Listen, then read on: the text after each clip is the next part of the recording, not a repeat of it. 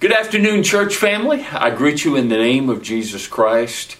I hope that all is well with you and all is good in your life. Thank you for joining me once again for this midweek fill-up. We're going to be looking at the theme of God isn't in a hurry, and what that means biblically and certainly for our lives. So let me offer a word of prayer for us this afternoon. Heavenly Father, in the name of Jesus Christ, oh God, I pray, Lord, with deep faith for all of us in this day and in this afternoon, or whenever our viewing audience is watching, Lord, that we with trust, with immense trust, that we wait, Lord, in and on you, Lord. We often don't wait well, Lord, and that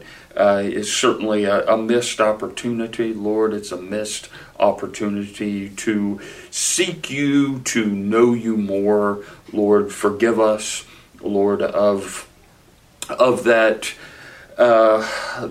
anxiousness, oh God, that can certainly be filled, Lord, with faith. Lord, we do believe. Lord, help us with our unbelief. Lord, guide us and direct us. Lord, make us biblically more aware. And we ask this always in Jesus' holy name. Amen.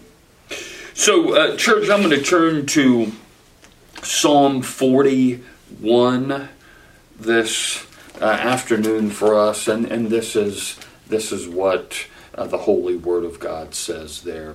Psalm 41. I put all my hope in the Lord. He leaned down to me. He listened to my cry for help. This is the word of the Lord. Thanks be to God. So I found a great devotional yesterday that I wanted to mention here. It just spoke to me like God's Word and devotions can do. So it's entitled, God Isn't in a Hurry, and this is from Pastor Rick Warren.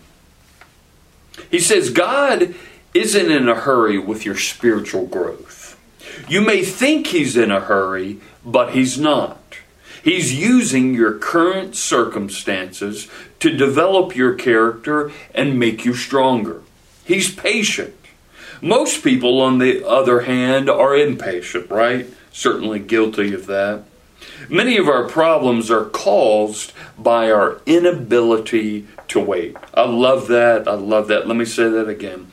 Many of our problems are caused by our inability to wait. We get into debt because we don't know how to delay gratification. We buy things that we don't need with money that we don't have to impress people we don't even like. I love that. Wow. Stepping on some toes there.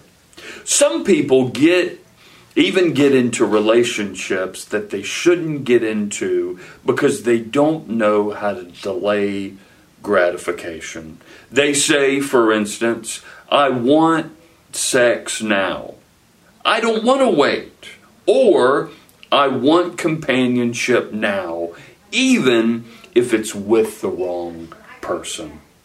And their impatience leads to problems. So true. So true. From Psalm 41.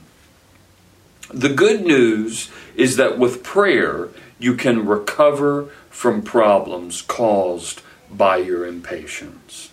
He writes, the Bible says, I waited patiently for the Lord's help. Then He listened to me and He heard my cry. Remember, God is never in a hurry. Did you know there isn't an example of Jesus running anywhere in the Bible? Think about that for a minute. Matter of fact, it took Jesus 3 days to go 1.5 miles to get to his friend Lazarus, who, as we know, was very sick. And by the time Jesus got to him, of course it was too late. Lazarus had already died. But here it is. Here's the gospel wisdom. Jesus had a bigger plan in mind, though. He didn't want to heal Lazarus. He wanted to raise him from the dead. He wanted to do a miracle. And that's exactly what happened when Jesus walked up to Lazarus' tomb. He told them to roll the stone away and said, "Lazarus, come forth." And Lazarus did. Sometimes the situation can be so bad that it makes you want to take matters into your own hands, right? I mean, that can speak to all of us. But don't take shortcuts. Instead, trust in God's perfect timing and expect a miracle. The Bible says, be joyful in hope, patient in affliction, faithful in prayer. That's from Romans 12:12. God already knows what He's going to do in your life, next month, next year, and even in the next decade. His timing is perfect, and His plan for your life is good and worth waiting for. Pastor Rick Warren. Great reflection there. That spoke to me and really ministered to me, and I hope it can certainly be a blessing for you as well, church. Let me just end by reading once again Psalm 40, verse 1. Let me just put this on your heart. I will put all my hope in the Lord. He leaned down to me. He listened to my cry for help. This is the word of the Lord. Thanks be to God. Church, allow me to pray for us. Heavenly Father, in the name of Jesus Christ, oh God, we get in a hurry. We are impatient, Lord. When we do have to wait, it is frustrating. It can be very exhausting. It can certainly be stressful. But I pray that we can see the bigger picture here, that while we wait, there's an opportunity. There's a door that opens. There's a moment there that we can spend not in a pity party, not making it about us, but a moment, a smidgen of time that can be with you.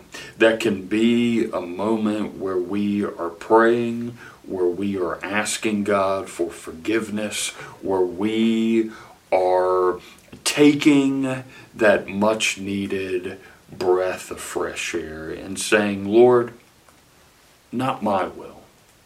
As much as I want to bend it toward my will, not my will be done, but yours. Bless it, Lord. Bless it and keep it in your almighty hands. And we ask this in the holy and powerful name of Jesus. Amen. Church, have a wonderful and blessed day. Take care, and I will see you next week. God bless.